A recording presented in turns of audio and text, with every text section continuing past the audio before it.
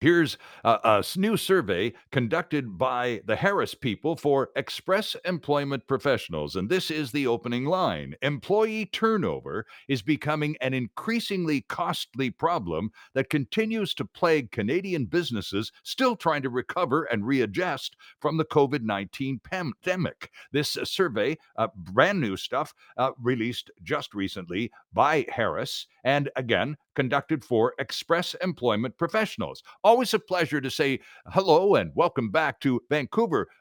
Manager, owner of Express Employment Professionals, Brent Pollington is on the line. Brent, good morning. Welcome back. Good morning. Thanks for having me. Always a pleasure, Brent. You always bring interesting thoughts to the table. And this new survey is interesting stuff. For example, more than 1/3 of Canadian companies, 35% of them, say employee turnover has increased compared to last year when it was down to 25%. That's a significant 10% increase year to year, isn't it? Yeah, it's interesting. I know a lot of the previous conversations we've had have talked about the disconnect and the skill gap, about businesses being able to hire people. And I think this is shedding some light on how the pendulum, so to speak, has swung, where many, many years ago it was the employer that had full control, and that as an employee you would work for an organization or a company where you had a terrible boss, where survival was paramount, and that you just did what you had to do. And that has changed significantly. And COVID's been, like I said, a huge pendulum that has swung that in further favor for the job seeker and the employee, where there's been a lot of ability to kind of control the path.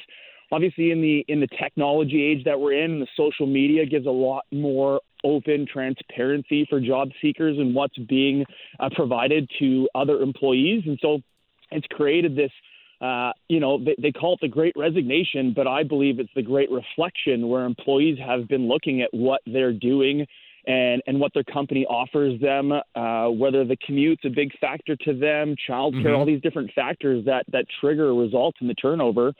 And I think they're just making choices, and the market is so tough that a competitor company will pay someone a handy sum to have them make the change over. So not only is it making it hard for companies right now to hire great people, but those really high demand individuals that are able to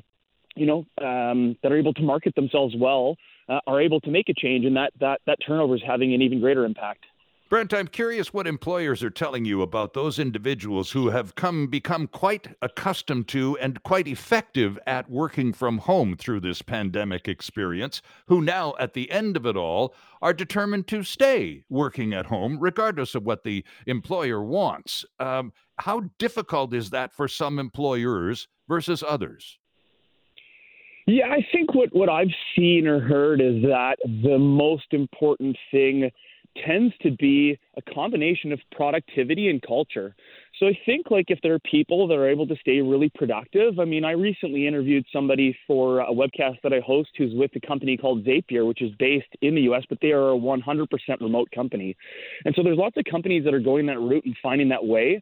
I think the great disconnect comes from no matter how much you try, you can't, at least not yet, I don't think you can create that same environment of having a team that's working together, even if it's in the office once a week or twice a week. And I think that is more of the driver. The goal of the company is less to have the microscope and the micromanagement piece, but more the understanding that there is huge value. And I think it's a turnover combatants where if culture is one of those critical pieces that keeps people connected to a company, how do you create that deep connection and tie-in when the person's 100% removed and the only visibility they get on culture is the odd Zoom connection with another team member or manager? Mm-hmm. And you point out in its survey you released recently, there was a news press release attached, and you're quoted in the press release, and the quote that you're attributed to, at least, is, quote, "The other main cause of turnover is lack of leadership and poor company culture," close quote. And that's what you were just addressing, the fact that the company culture needs to change to accommodate different workplace attitudes, and that as long as the productivity level remains the same, the company is able to function. So somewhere in the leadership group, which directs the culture, there needs to be a rethink. Are you seeing that happening?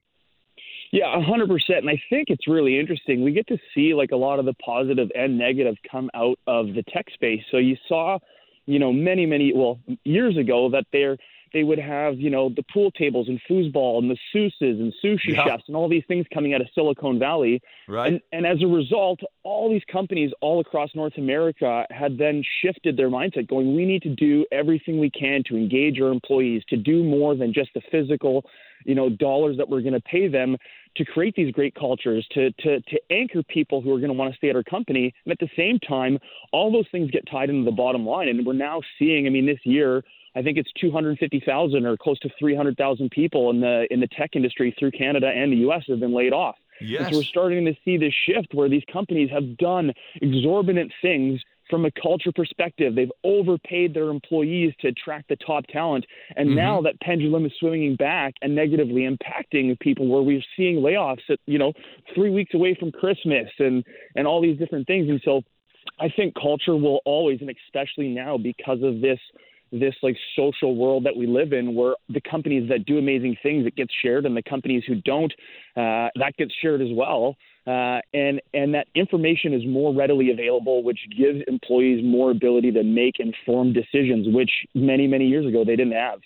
Brent, we're almost out of time, but by way of talking about you earlier in the show, I was saying that typically a company, it takes anywhere from 6 to 12 months when they bring a new person on site to train that person up to the point where they are an effective team member able to deliver at the productivity level the company expects. Is that a reasonable 6 to 12 months before you're finally plugged in and really good to go? Is that average? Yeah, I would say it would be, shorter for more like entry-level positions, of course. Like 3 months is probably where you can get somebody to really be an impactful performer. But as you go up the professional ladder, absolutely. 6 months to a year. And that's, to get someone up to speed, maybe not necessarily where the company starts to see the return on the investment, which is obviously what the business is looking for.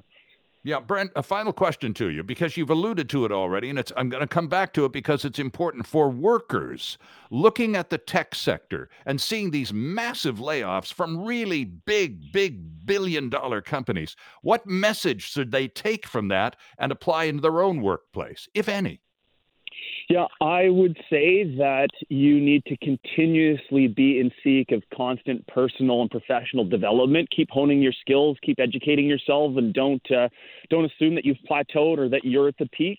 And be careful. As the employee, there's sometimes no control. It could be that the company's done everything they could, and it's a last resort, and it's sometimes the nail in the coffin for the business.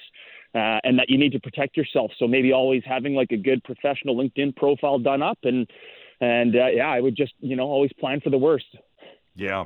Brent, always a pleasure. We do appreciate you getting up early on a Sunday morning to share this important information with us. Thanks very much.